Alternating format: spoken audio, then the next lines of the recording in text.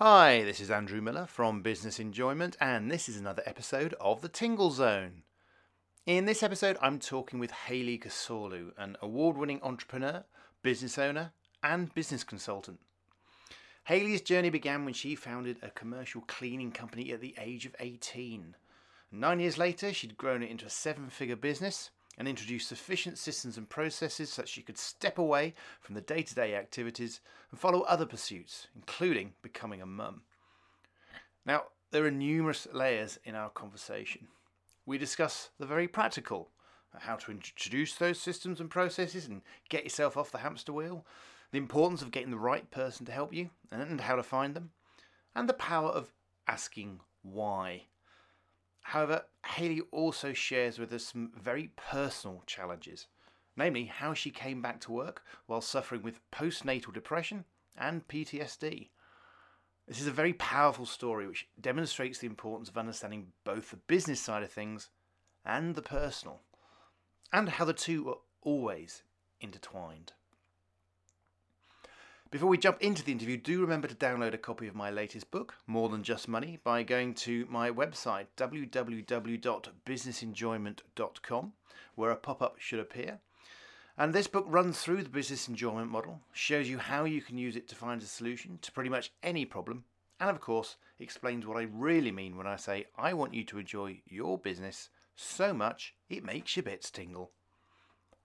So do check that out, but for now, sit back, relax, think about where you could be asking why, and most of all, enjoy.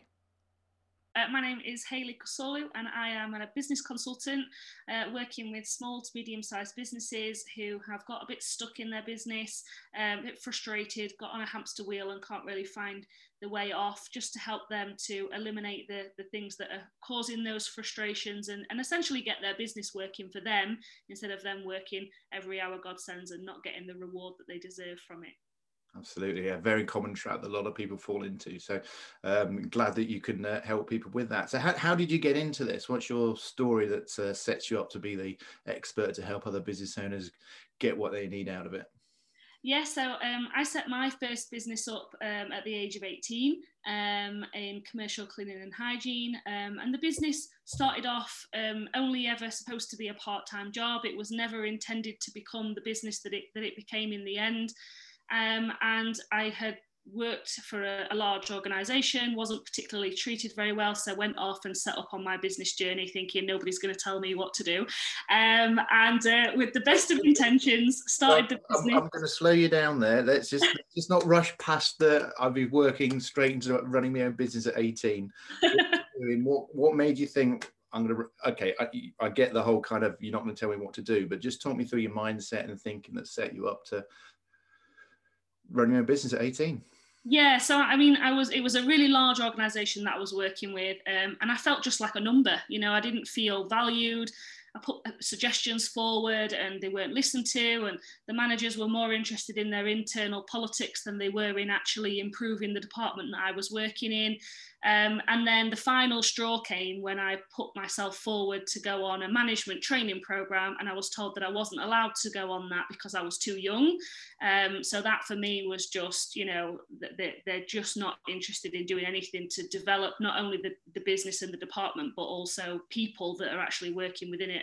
And without the people, the business just didn't work. So that was the final straw for me. And it was a bit of a running joke in the family that I was a bit obsessed with cleaning, and that's how I started. You know, there was no big fancy plans or targets or goals. It was only ever supposed to be a part-time thing until I worked out what I really wanted to do with my life, because at the age of 18 you don't really know what it is that you truly want to do, and the intention was never for it to become as big as it did. It just it sort of grew and developed over time, as most businesses do. So I definitely went into it with a real passion for cleaning, and learn about business as I went along, which is essentially how most people do come into business. It's either by circumstance or by having that passion of being able to do something perhaps a little bit better, or a completely new product or service that doesn't exist yet. So yeah, it's all about, for me it was all about, I was just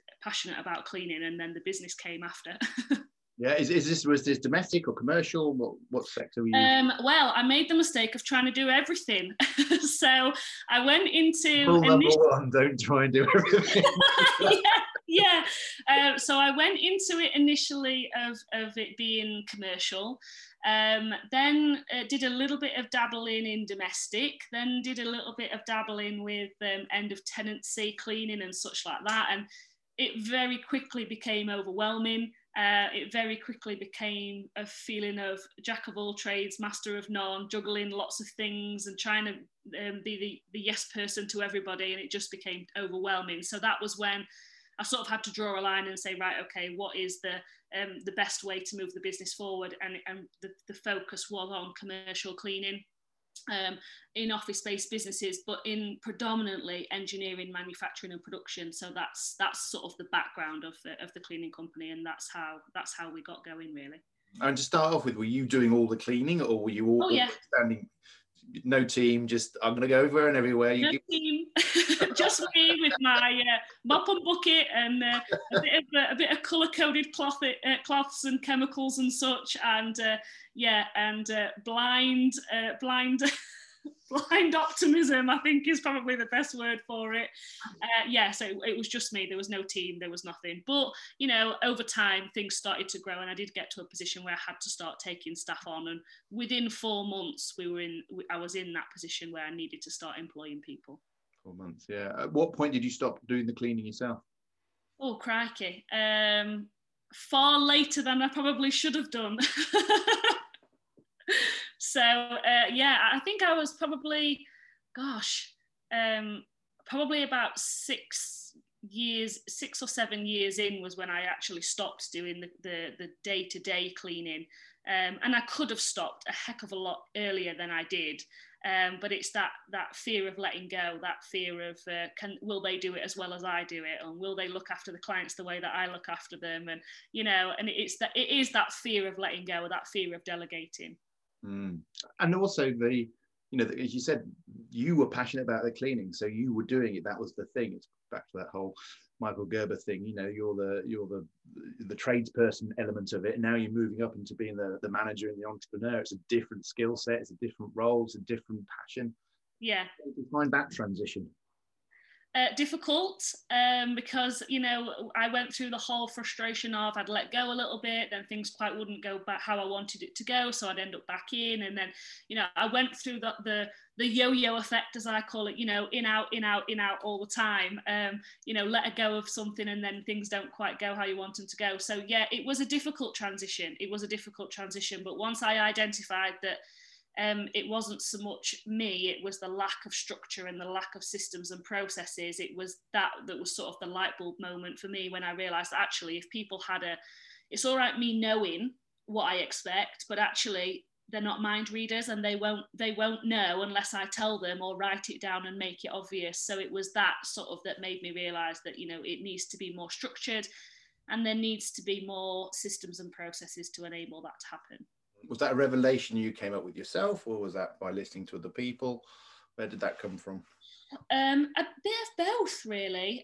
So we were finding that there wasn't a lot of consistency in terms of service, to clients, and service from different cleaners. And then we would identify that there was, in some respects, it was the same inconsistency. So it was the same things that were going wrong all the time. But then in others, there'd be the odd curveball every now and again that you just don't see coming. But that's life, that's business. And, you can't predict everything. So it was a little bit of a combination, really. But it was the point at which I was going to the same sites, doing audits and finding the same problems consistently across sites. And then I thought, there's got to be a different way of doing this. There's got to be a better way of getting everybody to work to a similar, if not the same standard. And it was that that made me realize we needed to change something, and that's where the systems and processes began. Yeah, and because there's a lot of people kind of know that they should be doing systems and processes, but find it daunting, don't know where to start, don't know how to actually put it in place. I mean, did you start very sort of just write things down on a bit of paper and start very basic, or how did you, and where did you start? How did you roll all that out? It was a combination of things. So I brought my experience in terms of what the way in which I do it. Obviously, because of the nature of what we were doing, there was a lot of health and safety involved. So you have to bring in the rules and regulations and the safety side of things. And then I came across a toolkit that was quite useful but didn't quite cover everything. So I sort of combined all three. So my own experience and knowledge and awareness, the health and safety and the structure and the essentials, and then the additional stuff that I'd come across over time in terms of learning materials and things like that. So it was pulling together all those three sources to actually create something that worked specifically to how we were as a business. Mm. And so how to make it real in terms of with your business, with your cleaning business, how you roll that out, and how a cleaner in an office was able to tap into the process that you'd set out? So it was all to do with training. It was all to do with how the cleaners were brought on board, right from the interview stage through to actually, becoming a member of the team, and then the training process that we went through, but also making sure it was as supportive and as effective as possible. And it was relevant to each person at every level. Within the cleaning industry, you have a huge variety of people from all different backgrounds. Some are experienced, some are not experienced, some have learning difficulties, some don't, some, have language barriers, some don't. So it was about making it sort of a one size fits all, but that could be flexibly tailored to meet the person's needs of whoever it was you were training. So it was more of a guide than a you have to do this. There's certain things, of course, that you have to do because it's health and safety, but the rest of it is just observing how they work and seeing, okay, there's a few pointers there, rather than going in and sort of teaching your grandmother to suck eggs, as the phrase always used to be termed. It was less about that, and it was more about how can we get the best out of that person, and this is the structure that we use in order to do it. And that's how it was delivered, really. So it was tailored specifically to each person. So it's a very, just going back to that other point about the shift in terms of doing to managing, you're very much looking at how do I get the best out of this team. And again, goes back to that point when you were talking that original business that you left. It's sort of like the people are the key thing and the key elements. It's a very different skill, a very dynamic. Were you getting a buzz out of doing that? Were you enjoying the sort of different way of approach, actually running a business rather than doing Yes, definitely. I mean, I realized that I get a buzz from problem solving, and that was our biggest problem. And I like to identify the patterns, and I like to identify what the root cause of what the problem is. And actually it was that sort of re-engaged me into doing it. And once I'd started, there was no stopping. I was constantly saying, oh, well, is there a better way to do this? Is there a better way to do that? And then I was constantly just going around picking holes in things because I wanted to make sure that everything then was working as efficiently and as effectively as possible. And then, you'd go through everything and you'd get it all sorted, and then something else would throw a curveball at you from a different direction, and that would then be another project. So I realised that I am very much a project-driven person. And there's a danger as well, isn't there? Because when your mindset's looking, when you know you're a problem solver, you're always looking for the problem, and you always spot the problem. So anybody that's doing their day job or whatever it might be, it's like, oh God, what's she going to pick fault with? I'm sure you do. Yeah. There's we can fall into that trap of constantly seeing the problems and focusing on that. You know what I mean? Yeah, definitely. And I think that's where you have to become more strategic in terms of your problem solving and your assessment of the business, because I think sometimes when you're so invested and you're so involved, you don't see the problem for what it truly is. You'll see what you think is the problem, but sometimes you're so involved that you're a little blinded by what's actually going on, and that's where I was able to sort of be more strategic, and that is what running a business is all about. It's about looking at it in a different perspective and not being as as personally involved in everything, because you can't get the best out of people if you can only see your side of it. You have to be able to see the whole picture. If that makes sense. Oh, absolutely, yeah. That's why you need, as often said, no one ever got anywhere by doing everything by themselves. No, 100%. Always need a team, don't you? And again, sometimes it's about the language, isn't it? Because it's not always a problem. It's just ways of improving things and making things better, and an opportunity to get even faster and slicker and more efficient. It's definitely. And sometimes, you know, they don't always identify it as a problem until somebody else points it out. And well, this is how I've always done it, and that favorite phrase. So had you always been a problem solver, like even through I think deep down probably yes. I don't think I realized it until the latter years of being in the cleaning business, in the fact that I actually got more of a buzz of solving the problems than I did actually doing the day-to-day. And that's sort of where I came into my own, really. You know, if there was a problem, people would come to me, and then I found that other people were doing that, saying, oh, well, I've got a problem, can you look at this? Or, you know, and that for me was just, it was great, because I like the variety, I like the challenge, you know. And when things are running smoothly, it's very easy, as you said earlier, to start going around and picking holes in things, and sometimes you've got to learn to leave things alone. But you know, I think I have always been a problem solver. I've just had to find my way of solving the problems, and I'm a very practical, hands-on person. So you know, that's my strength. And again, there can be a trap involved with that, because as you said, at some point you need to step back and let other people do it. So it's getting the skills working for you, but without falling the trap of being caught into the day-to-day. So where did you take the business, the cleaning business itself? How did that develop? So the business continued to grow and is still growing, and they're doing very well. They again focus predominantly in the engineering, manufacturing, production sort of environment. That is their niche, and that is their sort of strength area. They do have other sort of contracts in other areas now, so you don't have all your eggs in one basket, as they say. But the business has grown to, there's just over 134 members of staff, I think, now. So yeah, they're ticking along very nicely, and they're doing very well. I stepped out of the day-to-day running of that business in 2016 to give me the freedom to go off and do other things and explore other things, and have children and all the things that you think are a good idea at the time. What was the order of priority there?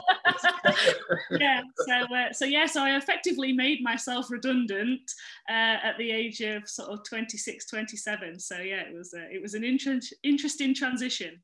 I think, at what point did you know that that's what you were doing, and it became a deliberate effort to make yourself redundant with the intention of stepping away, rather than, I can suddenly do it? Yeah, it was always the plan. The plan was always for me to have the flexibility of being able to sort of work as and when I wanted to, around family commitments and other things. I think it happened earlier than I anticipated. The first time I did it, it didn't quite go to plan, and that's when I realised there was more gaps than I perhaps thought there were. Talk us through that. That sounds interesting. So the first time I came away from the business, there was more questions being fired at me, and it was at that point I realised that perhaps people were relying on me more than they needed to. So they just needed to have the empowerment to make decisions by themselves, and you know, have that confidence that you know, that they didn't always need my approval for everything. You brought in a new management team, and then you try to break away, and the management team were asking you questions, or were you still getting direct questions from the ground? How? A little bit of both. So a lot of clients would still want to speak to me because they had the relationship with me, which was fine. You know, I've always got time for clients, and you know, that still have the odd client every now and again that will just ring me up, and 9 times out of 10 it's not actually to do with cleaning. But you know, people that had built that relationship with me and that were struggling sort of with the transition of speaking to somebody else if they've got a problem, they were so used to just picking up the phone to me and saying, I've got a problem with this, and me being like, okay, yeah, I'll sort it, and then actually me remembering that I know I've got to delegate that down now, because I was so used to, and I hadn't realised that I'd still been doing that until I stepped away, and then people were still ringing me. I'm thinking, why are you ringing me? I don't do day-to-day anymore. And then I realised it's because I'd actually not, you know, I've not done that transition really with the clients as much as probably I could have done. And you know, just the staff, the person that was in there to manage the business on a day-to-day had come up from, you know, being a team leader. So obviously she was building her confidence as being sort of day-to-day management. So there were a number of things, and none of them were drastic. None of them were unsolvable. It's just little things that happen afterwards, and you think, oh, I didn't think about that, or I've not considered that, and bits and pieces. So yeah, so the first time I stepped away, it wasn't as smooth as I anticipated, but you learn from doing it. And that, I know that transition away from the client-focused stuff and the fact they've got your number and you've got that relationship. I know a lot of people struggle with that because, again, that's a bit that they love. They love talking to the clients and have that human contact and relationship. And again, that passing that responsibility onto somebody else. The client doesn't want to speak to somebody junior; they want to speak to me. Kind of. How did you manage that transition from customers down to other people away from you? A lot of it was down to communication. A lot of it was down to letting them know that I was not available at that time. If there was a meeting that they wanted, it would be very much a case of, oh, I'll send such and such, and they'll be able to look after you because I've got another engagement. Or and it became more obvious to them when I was pregnant as well. That I wasn't always going to be able to just drop everything and go to them. So that was in a way a help, but yeah, so it was that for me was a realization. I've really got to let go now, and there's certain things that I'd still held on to that perhaps even I hadn't realised. But then when I was pregnant, I knew, I couldn't go on to an industrial site with a newborn because it just doesn't work. So it was very much a case of, right, are we doing a handover now, a proper handover, and you guys are going to have to accept that this person's going to be here, they're going to look after you. And whilst I'm still happy to have conversations, I can't be trudging around here with a newborn strapped to my chest and still, delivering site work. So it was very much a bit of a realization for them and for me that at some point they've just got to let go. And like I said, I never let go. I still have, if any of my clients were to ring me now, I would still have the conversation with them, but they know it wouldn't be me putting anything into action, it would be the team. So over time they begin to realize that as much as we love to talk all the time, it's not me that's going to be fixing it. So they get used to, actually, well, I'll just ring the person that's going to solve the problem because it'll be quicker and more efficient.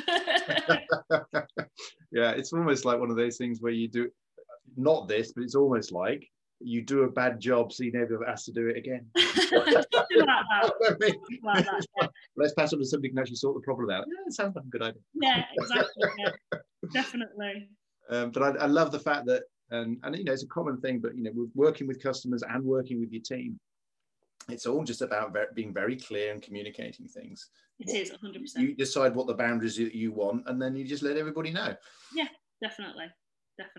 Obviously not as simple as that, but in principle it is. Yeah, it's much easier to say than to do. So motherhood comes around. Are you able to completely divorce yourself from the business at that point? It's just sailing without you, or is there a point where you're sort of babe in one arm and phone on the other? Well, I went back to work a lot earlier than I should with my first, but that was because it felt normal to be at work. I was suffering with postnatal depression, and I had post-traumatic stress disorder from the trauma of having my son. So I went back to work to feel normal and to feel human, and I didn't need to be there. They didn't need me, nor did they really want me. But for me, it was what I could do to feel normal. So I was, at that point, I was involved in another business as well. So I sort of shared my time equally between the two businesses. But I didn't need to be there. It was more my choice to try and feel human again. And if you're okay to talk about it, was it a traumatic birth in itself? Was there the complications? Is that what caused the problem? It was quite traumatic in terms of the way in which my son was brought into the world. It was probably more traumatic for me because I was on all sorts of drugs and medication, and and I'm a bit of what they call a lightweight. So when I looked back, and I had to go through some therapy and some counselling to sort of assess how it all happened. And if you listen to my husband's story of how my son was born and you listen to my story of how my son was born, they're very different. But yeah, it was very much a shock, and one that I wasn't prepared for physically or mentally. The knock-on effect to that was, I had the postnatal depression, and I was struggled with the bonding process and everything else because I just didn't didn't feel like me anymore, you know, and it was a really tough time, and also something that I went through for quite a long period of time before I actually identified that there was something wrong. I think that's quite common with postnatal depression. You know, people will suffer and they think it's just the baby blues, or they think, oh, just feeling a bit rubbish, or I'm tired because I've got a newborn, or whatever. But actually, you know, looking back now, it was probably about 8 or 9 months before I actually realized that there was something wrong with me, and I needed to speak to a professional about it. So I was able to get back on track, and what was the thing that made you realize, oh God? A combination of things. My physical health had declined quite significantly, and up to that point I'd always been a fairly healthy person, and just lack of energy, lack of motivation to want to do things, and feeling the guilt of not being fully connected to my son as well, which was a real hard thing, because, you know, all the magazines you read and all the programs you watch, and, you know, oh, the baby's born and you love your baby instantly. And I didn't get that. You know, I was absolutely off my head on medication. There was drugs, there was people everywhere. It was a really traumatic experience. They took him away because he wasn't breathing. And, you know, the whole experience of that, I didn't get that bond, that golden moment, that, you know, one born every minute, perfect baby born in 30 minutes and they look pink and fluffy. You know, I didn't get that. I got a whole different experience and a whole different feeling and a different emotion, and yeah, it took me a long time to come to terms with that I'd got that issue and that I needed to work through it. And you said, was that sort of 8 months later? So had you started going back to work at this point, or? Oh, I went back to work about 10 days after I had him. Right. Okay. Yeah, because I just wanted to feel like a human. And this is about not feeling yourself again. Yeah. Go back to work, then I'll be who I was before. Yeah. Definitely. And I was as well one of those really arrogant mothers. You know, I was pregnant and I was like, oh, look at me, I'm glowing. And, you know, I was pregnant and didn't really look pregnant. I didn't feel pregnant. I had no, I worked right up until a week before he was born. I just carried on. You know, pregnancy did not impact me. And it was like, everything was controlled. Everybody knew what they were doing. And then all of a sudden I had no control. You know, there was no plan. There was no control over how he was born, and there was no control over anything. And it was such a shock to go from being everything's calm and everything's organized and everybody knows what they're doing, to all of a sudden we've got this chaotic situation. And then that's it, you've got a baby, and, you know, you've got to do everything you can for that baby, but also you can't look after yourself. You don't really know how to look after yourself, especially with, you know, the trauma and the consequences of certain things that had to be done. My body didn't feel the same, and everything was different, and I had a lot of infections, and I was really poorly, and that was the knock-on effect of I no longer was looking at myself. I was just trying to keep this baby healthy, and, you know, and he was fine. He was none the wiser of his ordeal. He was perfectly happy, healthy little boy, thankfully. You know, I know it's not the same for everybody, so, you know, for him it was just normal, but for me it was like, wow, this is just absolutely turned my entire life upside down, and it was chaos. Which is the furthest thing away from me as a person. Oh, exactly. Everything we're talking about is order and processes and systems, and you're a problem solver as well. Yeah. So, and suddenly you say those are all out the window, total chaos, and all of these problems, the things you can't control or do anything about, is outside of your hands. Yeah. And you know, when you started going through the therapy and the counselling and that sort of thing, were these, what did you learn from that about yourself? That I'm a control freak, and I don't do very well on lots of medication, because I'm very much a lightweight. But yeah, I think for me is that, you know, you can't control all situations, and sometimes your perception of something is very different to what's really going on. So I suppose it's similar to in business, when you've got a problem and you think you know what it is. It's not actually, when you look at it from somebody else's perspective, actually it was a different situation. And it's the same, you know, when I spoke earlier of, you know, I went through the therapy and we went through this exercise of, well, what was your husband's turn of events, and how did he see it, how did he feel, what did he hear, and was he obviously involved in the whole process, versus my story and the things that I'd felt and everything that the loss of control, and everything was crazy and there's people everywhere. And then you listen to my husband and it's just a totally different story. So two totally different perspectives of essentially the exact same situation. We were both there, we were both in the room, and yes, obviously it was emotional and everything else, but my story is, you would think that there was a war happening, whereas with my husband, he was like, no, it was all calm, everybody knew what they were doing, it's quite normal for these things to happen. And I was like, we didn't bloody feel normal at the time. It felt the furthest thing from normal. It was just out, out of my control. Yeah, absolutely. And and again, it's the going back to the system and process element of it. It's before, when you talk about being control freak, and that might have been how you saw it at the start, but I'm wondering if you have a different perspective on it now, because in my view, it's something you want these things in place to get consistency and improvement and that kind of thing. But it's not about actually control. It's almost the reverse. Yeah, it allows you to step away. Yeah. So for me, it's more about I suppose it is the control, but it's also the calm and knowing that everybody knows what's going on. And when I look back now, I think, well, everybody knew what was happening. I wasn't at drastic risk. My son was, they were doing what they could with my son, and they had a plan for if things didn't go how they wanted it to go. But because obviously of my perspective on the situation there and then, I was, I'd got a lot of drugs in my system as well, which doesn't help, and yeah, it for me, it was just the just seeing it from different perspectives, and like I say, sometimes it's less about your idea of control, and somebody else's idea of control is very different, and order and calm and can be different depending on whose eyes you're looking at it through.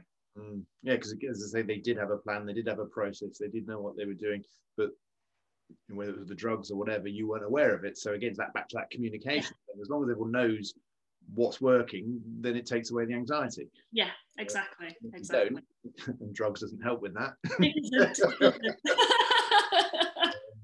Because it's one of those, anxiety, basically, you don't know what the rules are. That's what it comes to. It's this uncertainty. It's why so much is around at the moment, because we're all sort of on edge and what's happening next and what's going. And that's where it comes from. So we then create our own rules in our own head, don't tell anybody about those rules, and then get annoyed when somebody else breaks them. Exactly. That's my way. Going back to the thing. So how long did it take you to feel like you again? Quite a while. I think it was, or should I say a new version of you, perhaps? I don't know. Yeah, I think it is. I definitely think it is a new version of me. I started to get back on an even keel. I started to feel a little bit better, and then subsequently found out I was pregnant again. So that was absolutely terrifying because, again, a totally different pregnancy. I couldn't work during my second pregnancy because I was ill all the time. Produce very different hormones when you're bringing a girl into the world than you do when you're bringing a boy. So I had a totally opposite pregnancy with my daughter. But, she came into the world in a totally different way, and it was perfect, and it was calm, and it was organized. and it was an entirely different situation. So I did get that bond, I did get that connection, and, and I did get that time that I didn't get with my son. So yeah, I have a whole new appreciation for ladies who have children and who have been through that process. And I also don't think that it's talked about enough. I don't think that the knock-on effect of childbirth and how it can affect you, and not only affect me, but also affect my relationship with my husband and with other people around me, because I keep telling everybody I'm fine, but actually I wasn't. And they were like, well, we know you're not, but we can't say anything because we don't want to upset you. And it's that, again, it's all down to communication. It's the same in business as it is in personal. If you're not having those conversations, people don't know. And it's knowing how to approach it and, how to have those conversations. So yeah, I think I'm very much a different person now than I was, 3 or 4 years ago. And I've been through the whole process of therapy and understanding it and understanding how trauma can, affect you in different ways, especially in terms of, you know, the emotion attached to it, and the stress and the anxiety and the, you know, the trauma, the depression, it's all connected, but you don't always see it. You know, it's so different, and other people would see changes in my behavior, but no, and you sort of come out the other end and people say, well, we did notice you were a bit different. You think, well, why didn't you say anything? And they'll say, well, because either they felt uncomfortable, they didn't want to sort of seem like they were, you know, judging me, or whatever it was, that they didn't want to sort of stand up and say, are you all right? Because they know I'd have just said, yeah, I'm fine. When really I wasn't. And it's not the go-to, is it? Oh, they're behaving a bit differently. Maybe they're going through depression. It's not the automatic thought process, and obviously they need to see a pattern over time. Yeah, and not only that, you know, different everybody who experiences depression or any sort of mental health issue, whether it's trauma related or whether it's not trauma related, or, you know, depending on everybody's situation is different, but everybody will experience depression in a different way. You know, the emotions will be different, and sometimes you'll go a long time and you don't realize you're depressed. You're just feeling a bit rubbish, you're just feeling a bit frustrated, you're just feeling a bit tired, or you know, you're lacking something, but you don't always identify that it's depression because you've never been depressed before and you don't know what depression feels like to you. I think it's talked about a lot, but it's not really understood, you know?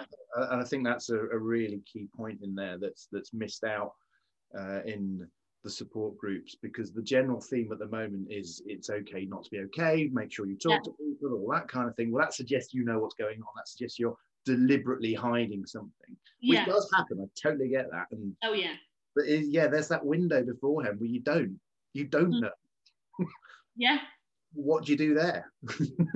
Well, I mean, for me, I just tried everything I could to be normal, to feel normal. I went to work, I put makeup on, I dressed up. I didn't, you know, if you'd have seen me for the first 12 months of my son's life, I never looked like a mum.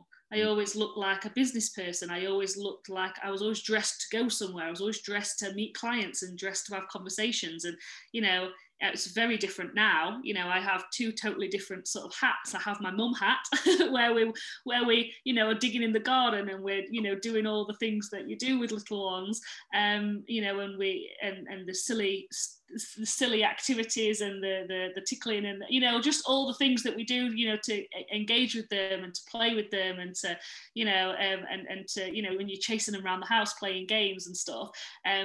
But then, you know, if you'd have seen me for the first sort of probably the first 2 years of my son's life, I would never have been doing any of that because it just didn't feel normal, you know. Whereas now it's chaos. It's absolute chaos on a daily basis. One of my views on life is that to be truly successful, you have to be comfortable in chaos. Yes. Because create order where you can, but get used to it. I mean, would you, if you look back at your previous version of you, would you say you're a perfectionist in the past? Oh yeah, definitely. Because it sounds like, you know, that sort of everything's gonna be right, and I don't feel right, but I'm gonna put the stuff on, I'm gonna put that shield on, I'm gonna put that makeup on, and I'm gonna look perfect to the world. Yeah, and it is. It's this it's the fear of being judged. It's the fear of what people are going to say. It's the fear of, I don't want people to think that just because I've had a baby, I can't function. And nobody was thinking that, you know, nobody thinks that. That's crazy, but it's just the things that go through in your mind. Just because I've had a baby doesn't mean I can't still do stuff. And it's like, well, you can, but no, you know, you don't need to. And it's the fear of letting go. It's the fear of becoming something else, somebody else, you know, and having children is a challenge, you know, in whichever way you look at it. And, you know, I always look back and think, well, before children, I could do what I wanted, when I wanted. I could speak to clients whenever I wanted. I could interact with people whenever I wanted. And then all of a sudden, I'd gone from having no routine, no structure. I worked when I wanted to work. I went out when I wanted to go out, to almost becoming, you know, this whole, and my son thrives on structure. So he is a mini me. He has to go to bed at a certain time. He likes his meals at a certain time. And he was like clockwork as a baby with his feeding. You know, it was absolutely on the hour. Every 4 hours, you could set your watch by him, which is ironic, really. But, you know, and I loved having the structure before, but then all of a sudden when it's somebody else's structure and it's a whole different structure, it's learning to adapt. And that for me was mind-blowing. You know, it's sort of a real okay, you've got to grow up now and you've got to stop just living a different life. And it's very, very different, very different. And it's all about getting that balance right, because it's, you know, perfectionism is an extreme, but you do need some structure, and being total chaos is too much, but sometimes you need to loosen up, and it's getting that balance between the two, isn't it? Yeah, and I identify as well now when I'm being a bit too particular, you know, when I'm being certain, especially with the children as well, you know, I will identify, well, actually, no, it doesn't have to be perfect all the time. And, you know, certain things that they're doing, especially now with homeschooling, you know, we have to learn to adapt and sort of work with them in a different way, and, you know, help them to understand it in a way that is relevant to them. And it's not about being perfect, it's just about building that, you know, relationship and the confidence as well. You know, building confidence is a big thing. Yeah, and I think these last few months, years, whatever, have helped with that. I've had a few conversations on this about the, you know, with the lockdown, the Zoom meetings happening, and people are kind of used to kids running around in the background and cats running across the keyboard, and people not being dressed as smartly, and it allows people to be a little bit more relaxed, a little bit more normal, and connect a bit better as well, I think so. Yeah.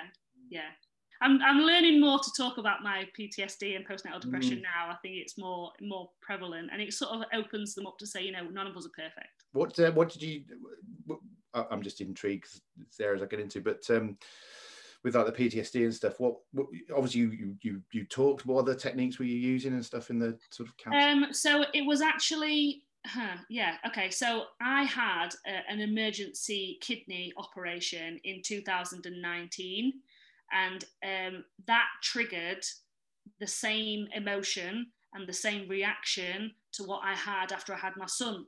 Because when I came round from the anaesthetic, there was an empty baby box in the recovery room, and I absolutely lost my mind, and I was screaming at the ladies, what have you done with my baby boy? Where is he? You can't take him away from me, and all the rest of it. And it was at that point when when I came round and I calmed down and the lady had pinned me firmly back into the bed and said, you need to calm down. As I came round, obviously I profusely apologised, but the lady had said, it's absolutely fine. They deal with these things all the time, and it's a trauma-related incident. And I said, well, what do you mean? She said, you had a traumatic birth, didn't you? And I said, well, yeah, I suppose so. And she said, no, you had a traumatic birth. People don't come round from anaesthetics like that and have that kind of reaction unless something really serious happened. And it was kind of that made me realise that it was a trauma-related depression, because up to that point, I had still thought, I'm fine. And I was doing coaching and I was doing a bit of counselling because of my connection with my son. But it wasn't until I had that emergency surgery that it made me realise that I had post-traumatic stress disorder as well. And it was that when I sort of brought that into the conversations that I've been having with the counsellor, and she was like, right, okay, so this is another thing that we then need to work through. And it was that emergency surgery that was like, wow, okay, because it was the same feeling of loss of control. I'd gone from being perfectly fine and healthy one day to 2 days later I'm being rushed into emergency hospital, and my kidneys were failing and they needed to operate immediately, otherwise, you know, it could have had a really serious knock-on effect. I had to leave my children. Literally, my husband dropped me off at the door at A&E, and I was like, I'll be home in a few hours. You know, it was that naivety, that ignorance of, oh, they'll just give me a tablet because we're going on holiday this afternoon. No chance. You know, it was again that loss of control, that loss of knowing what was going to happen to me. And again, they put me on drugs because obviously I had to have drugs to deal with the pain, and obviously it's all related to the kidney, and some of the medication that I was on was similar to the medication in terms of the pain medication that I was on when I had my son. So when you look at the similarities of the incident, and when I say I was on drugs, I mean I was on IV paracetamol. That's how much of a lightweight I am. It just knocks me unconscious. So if I have IV paracetamol, within 1 hour I will be unconscious, and there'll be no bringing me around, because I am I don't drink, I don't take drugs, I am such a lightweight, and it's that and the knock-on effect. Obviously I had to have morphine and other stuff obviously after I had my surgery and things, But it was that moment when I came round from that operation and I was screaming. And the worst thing about it was I'd only had my daughter 5 months earlier, and I never once questioned where she was. I was only interested in what this woman had done with my son. Wow. And I was absolutely raging. And she's like, just calm down, your son's fine. She says, you haven't had a baby. And I was like, I've had a baby boy. Don't tell me I've not got a baby boy. I know I've got a baby boy. And it was all connected to the trauma. And it was reliving that. Oh yeah.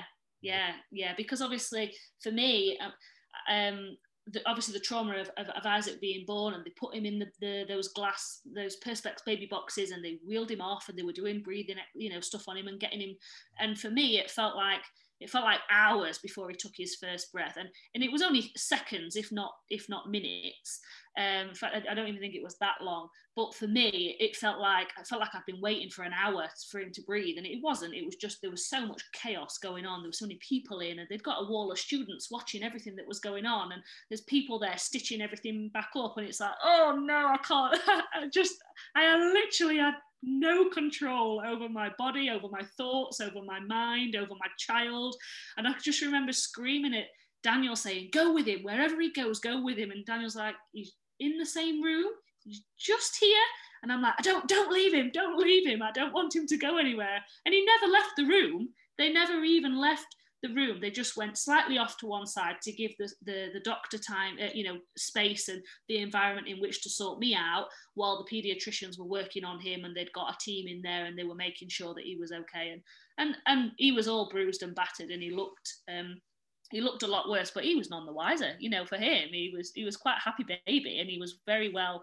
To look at him now, you would never know. But it was the trauma, and it was just the whole environment and the loss of control. And like I say, it was when I had my surgery, my emergency surgery, that highlighted actually that there was a problem there with PTSD as well as postnatal depression. Yeah, so, and it was the trauma that brought it on.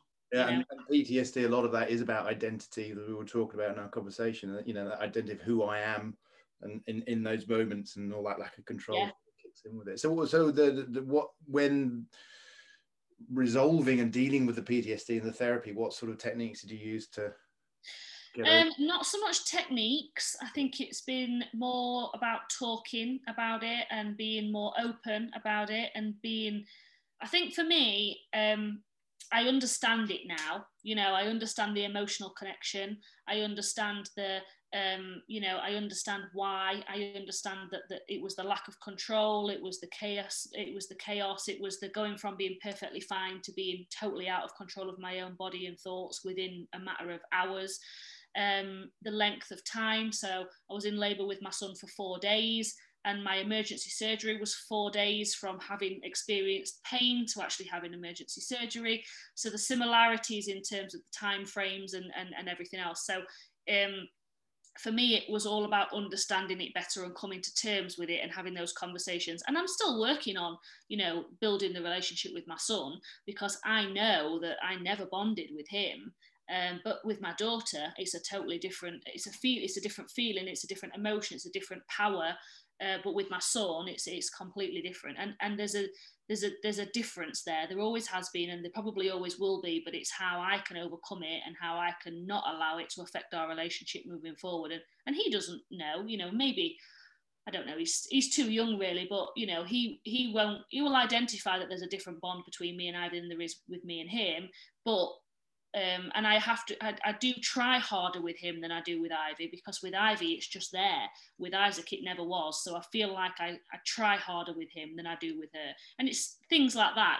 There's more work to be done on this. I am by no means finished. And what we would call a work in progress.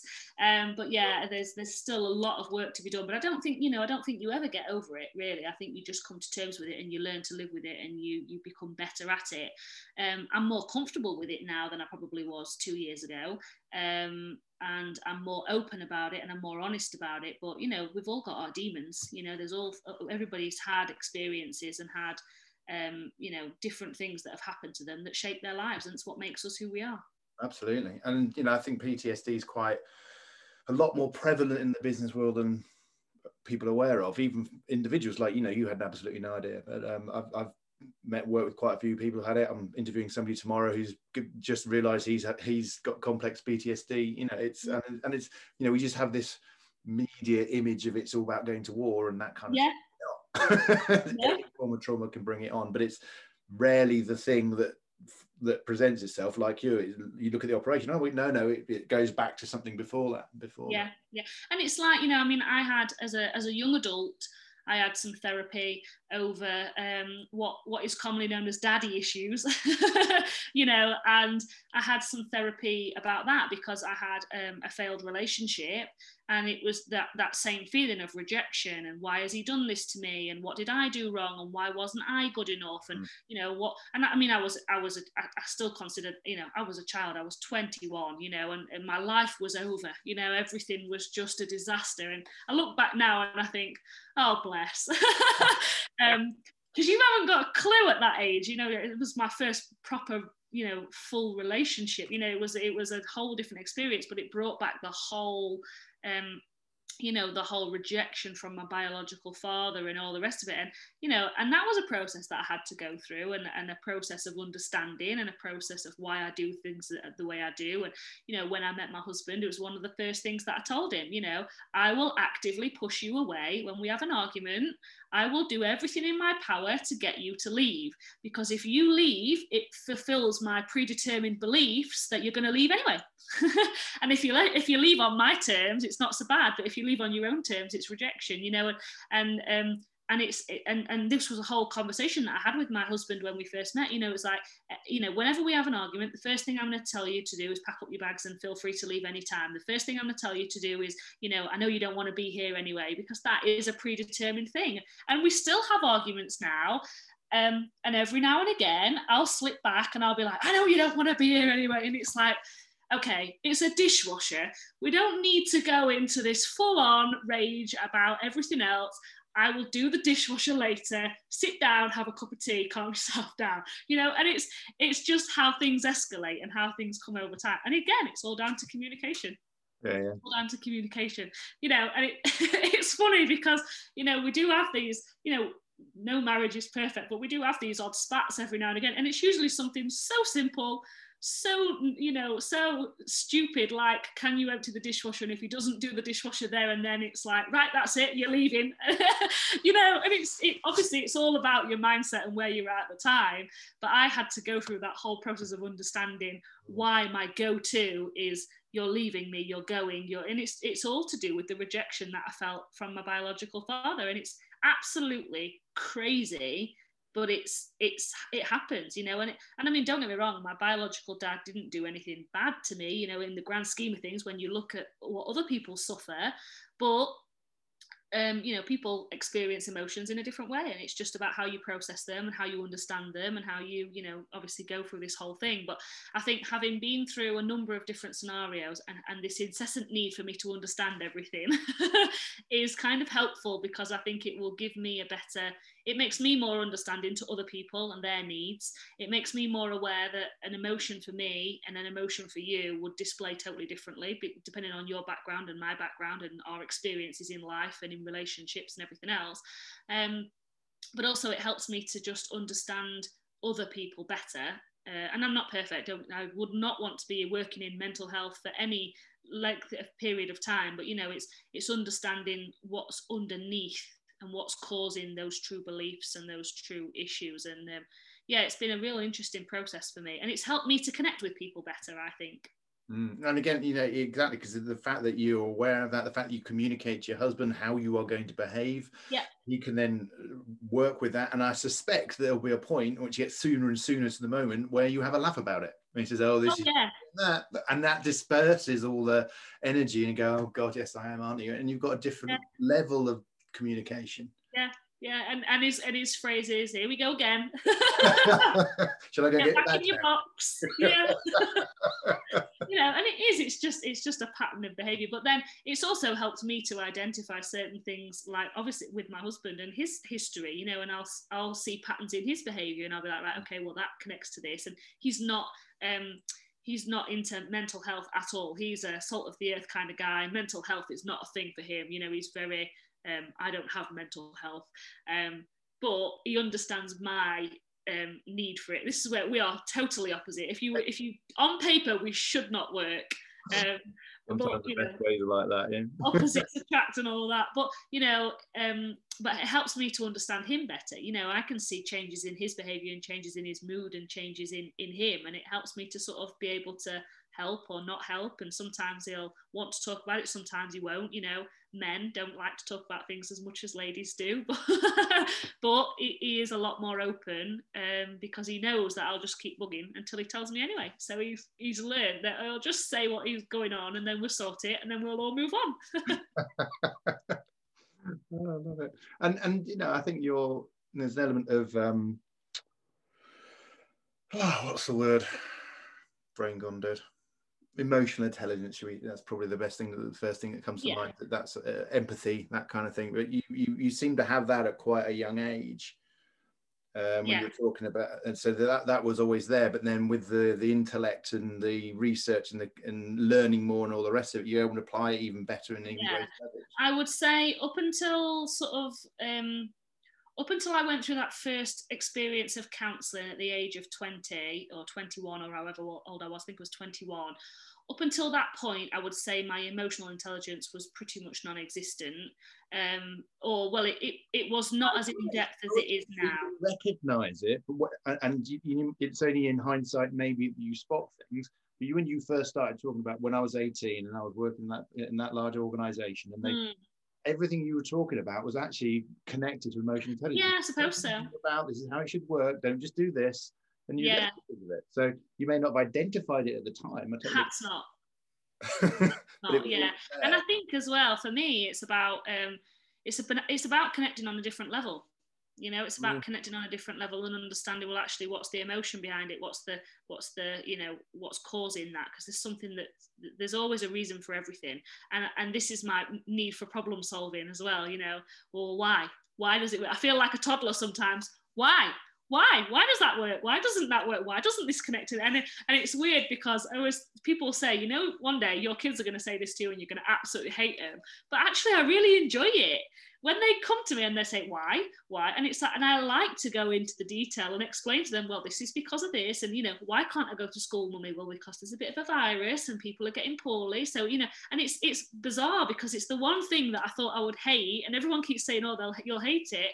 But when they're asking me why, I like to be able to give them the answers because there's always an explanation. And sometimes you get asked why and you don't know the answer to it, and then that's a cue to do some research. Yeah, definitely. Oh, I don't know. Let's look it up. Yes, because I was driving through Rotherham the other day. We were on the post box run, as I call it. So we drive to the different offices and collect the post and do all that and check everything. And the last two times we've done it, I've had my son in the car and he sits in the front seat and he's pointed at these things on the top of the buildings at Forgemasters and at Liberty Steels, and there's another place that we go past. And every single time we go past, and he'll say, Mummy, what's that? And I'll say, I don't know, mate. I'll look at it. And of course, because you're driving, obviously you can't look on your phone, you can't research it. But by chance, last week I was driving through and we were temporary traffic lights, so the traffic had come to a complete stop. And he's like, Mummy, what's that? And I was like, damn, I don't know, but I've got to find out. And because obviously we were at a complete stop, I was like, quick, I'll grab my phone, I'll take a photo. So I grabbed my phone out of the glove box, I took a photo. I was like, when we get home, I promise you, I'm going to tell you why there are those things on the top of the buildings. And I did some more research, and they're like it's a different form of extraction. Obviously for the silos on the manufacturing plant and stuff like that. So I've got an interest in stuff like this anyway. And it's just and it's so frustrating when they ask you why and you've not got the answer. And it was like, I've got to find out what those things are, because even I'm looking at them now thinking, why do they have them on the top of there? Yeah, but I think as a species, I think one of our separations from non-humans is that asking the why. Yeah. Think back to, it's not just a case of, oh, here's a tool that works and therefore it's a better way of catching food or whatever it might be. It's like, how does that work? Yeah. Why does it do that? Why does the sun move across the sky? Why is that thing that leads us forward? So it's a powerful tool. It is, yeah. So that is my sort of question to everything. Why Right. does it work like that? and, Someone and will it's figure it out. and that's sort of where I've again been able to identify that I'm more of a problem solver than I perhaps realised, because I have to know why all the time. Mm. Whereas people like my husband are the total opposite. You know, you're just telling that sky is blue, and he's like, okay, fine, that's that. We'll just carry on with what I'm doing, because he's not interested. He's just interested in what he's doing. He's one track minded, and that's it. Nothing's going to get in his way. Whereas I'm like, oh, why is that? And why does that work? And what's it connected to? And stuff like that. But I think that's where my fascination with engineering comes, because obviously we worked in engineering and manufacturing for so long.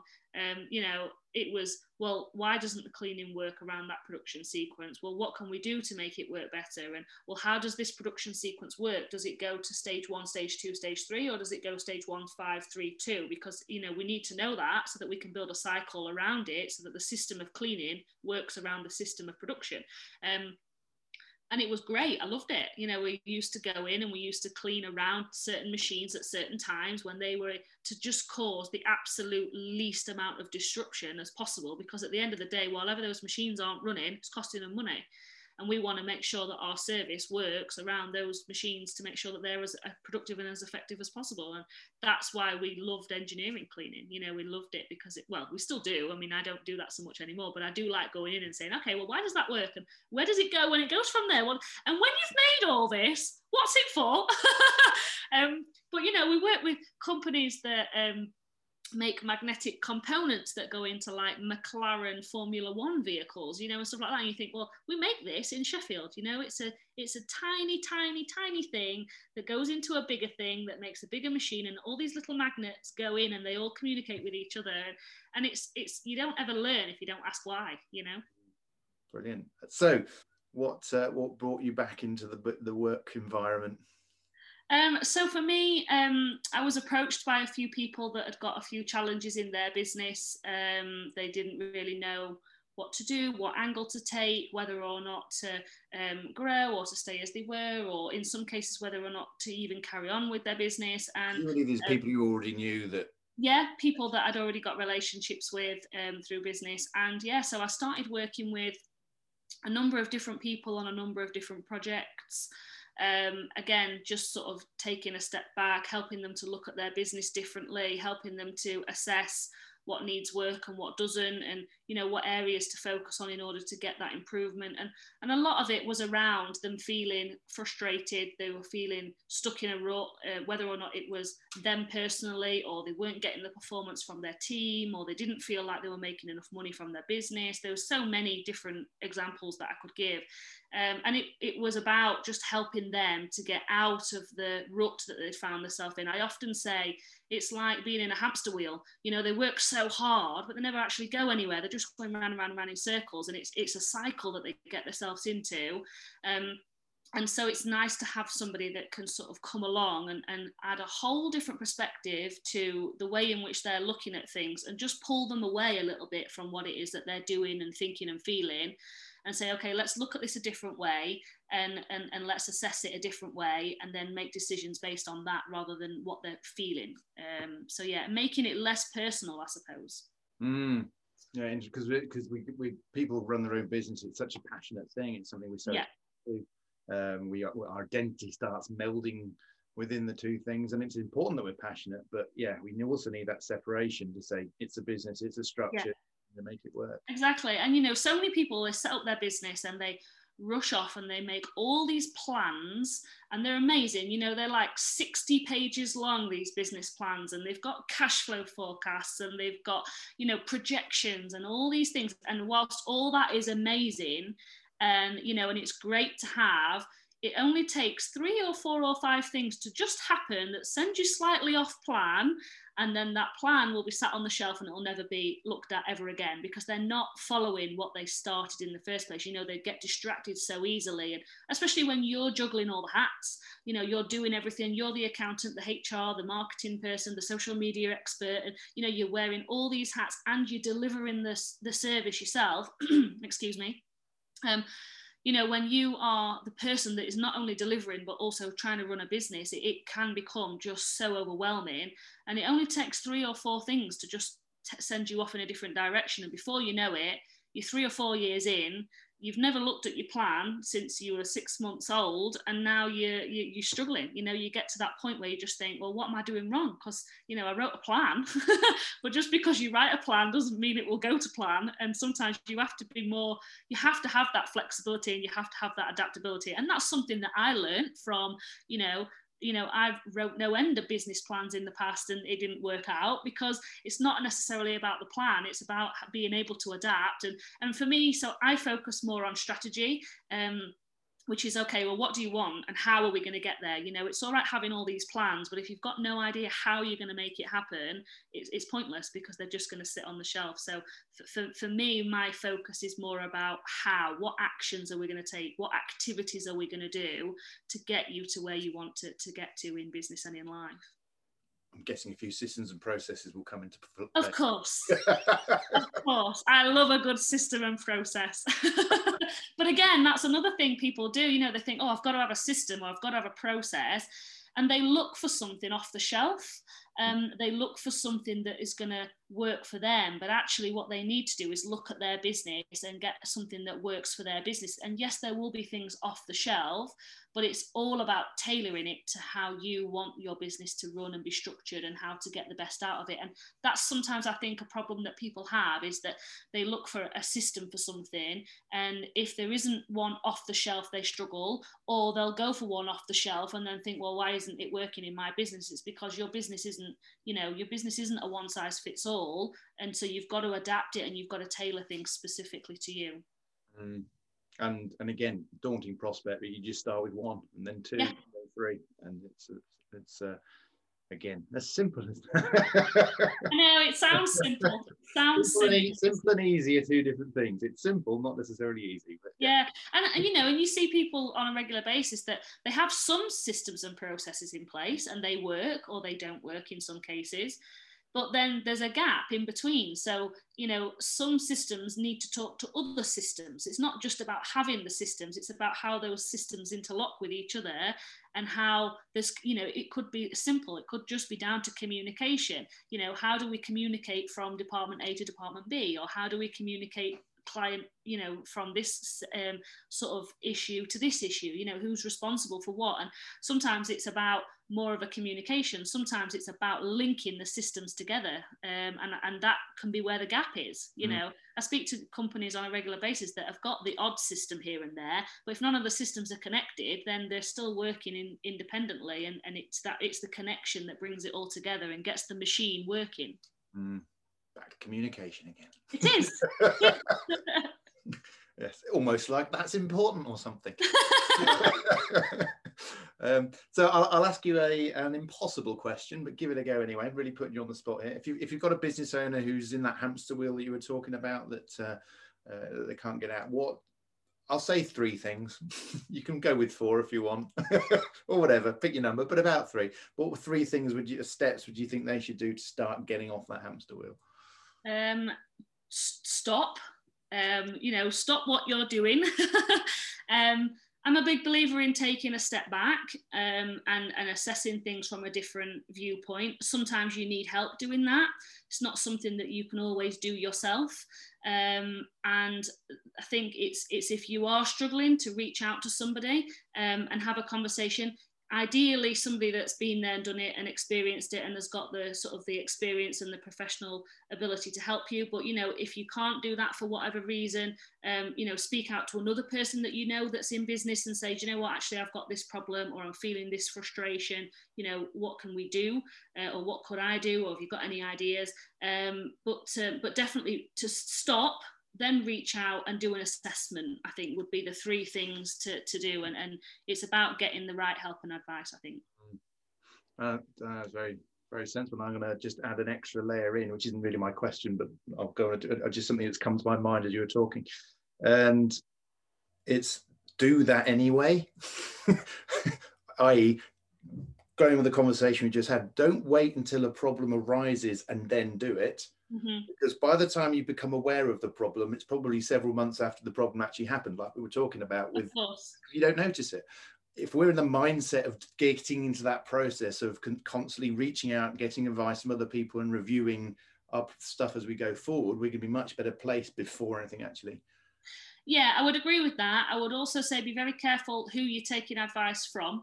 That's a really big thing. I see lots of people that have had lots of advice from lots of different sources, and 9 times out of 10, a percentage of those people don't have a clue about running a business. They've never run a business before, and they haven't actually got practical advice to give. They think they're helping, but actually what all they're doing is distracting from what the real issue is.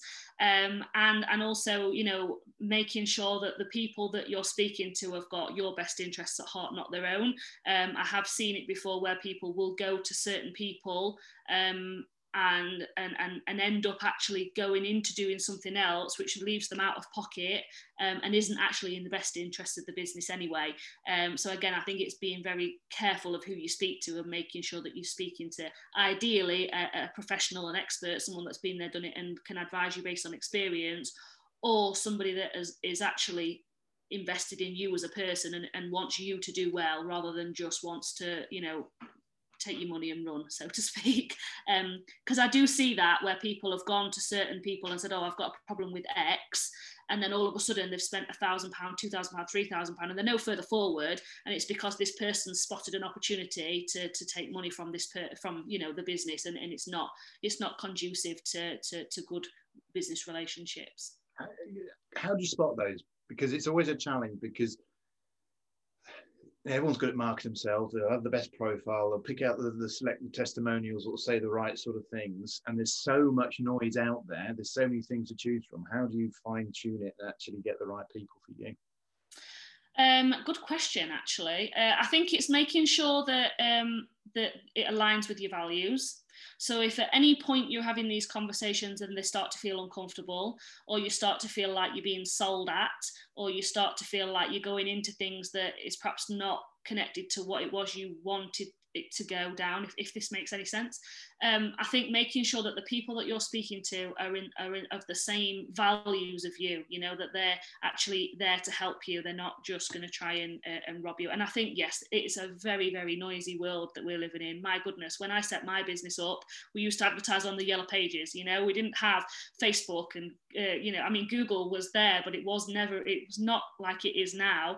We built our own websites back then.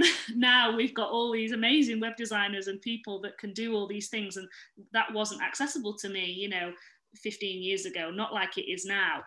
The world has changed so much, and I think it's just about making sure that the people that you're talking to are on a level that you can have those conversations, but also that you feel comfortable being open with people that you're talking to as well.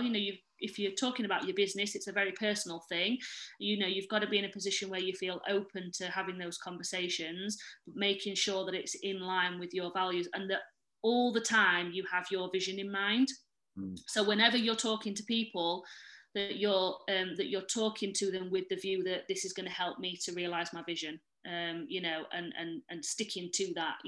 I see it all the time where people will, I had one recently where they were going down a certain route with growing their business, and all of a sudden we're doing a massive recruitment drive. That wasn't the plan. The plan was not to go down a massive recruitment drive, and actually they didn't need to. They spent a hell of a lot of money. They didn't end up growing their team, and they didn't actually need to grow their team, because that wasn't the purpose of the whole moving the business forward. So I think it's make sure that what you're doing is in line with your values, but also in line with your vision. No, perfect. And I think it's really important that people are prepared to challenge the expert. Like you said, if they're not asking you about your personal vision, then that's a bad start anyway. Exactly. Yeah. But there's no harm in saying, okay, this is how does this get me towards that? Explain it to me. That's communication. Yeah. You understand the plan and see how things fit in. You get it. You understand it. But if it doesn't make sense to you, then challenge and be prepared to walk away. Yes, definitely. And you're not going to connect with everybody. You're not going to connect with everybody. It's the same when I know myself years ago when I was looking for a consultant to work with me on my business. it took me such a long time to find somebody that actually connected with me, that understood me, and that could work in a way that was beneficial to me. You know, and it's about finding the right person. Don't go with the first person that rears their head, because they might not be the right fit for you, or they might say all the right things or make you feel all the right things, but that's actually, you know, you need to be asking the right questions up front, because, you know, it's very easy to get bad advice at the moment. So it's making sure that you're talking to the right people. Which again goes back to that point, start earlier. Because yes, definitely. If you're in difficulty in asking for help, you're going to take the first person that comes, and that may not be the right person. Exactly. Brilliant. Thank you, Hayley. That's been a really interesting discussion. I love hearing your journey and understanding how you've changed as a person as your business has changed as well. And again, it's that connection between business and life. We cannot separate the two. No. No matter how hard we try. They all flow with each other. Key question A to ask you, which I ask everybody at the end of the interview. Hayley, what makes your bits tingle? So for me, it's seeing the transformation in other people's businesses and helping them get those breakthrough moments where they can actually move their business forward. Beautiful. And if anybody wants to help move their business forward, want to find out more about you, where should they track you down, look for you? Yeah, so they can track me down on Facebook, Instagram, and LinkedIn, and also through my website, which is iekos.co.uk. iekos.co. Yeah, iekos.co.uk, which stands for Improving Efficiency with Using Key Operational Systems. Excellent. Perfect. And it's also a derivative of the children's names, so that's the link between the business and personal. There you go. All integrates beautifully. Fantastic. It does. Thank you, Hayley. It's been absolutely fascinating. I hope people get some great thoughts and ideas out of this. And yeah, start now. Start talking to people. Start thinking about what you want to get out of your business. And remember, you can't do it alone. But there are good people out there that can help you get what you want. Most definitely. Thank you very much. Thank you, Hayley. These podcasts are not necessarily here to give you all the answers. I want you to think about what's been said, what's come up, and how you might apply that to your own situation. And if you've enjoyed it, then please subscribe to the podcast and, of course, share it on the social media platforms, and so more people get a chance to hear what's going on. Thanks very much for listening. My name's Andrew Miller from Business Enjoyment, and I want you to enjoy your business so much it makes your bits tingle.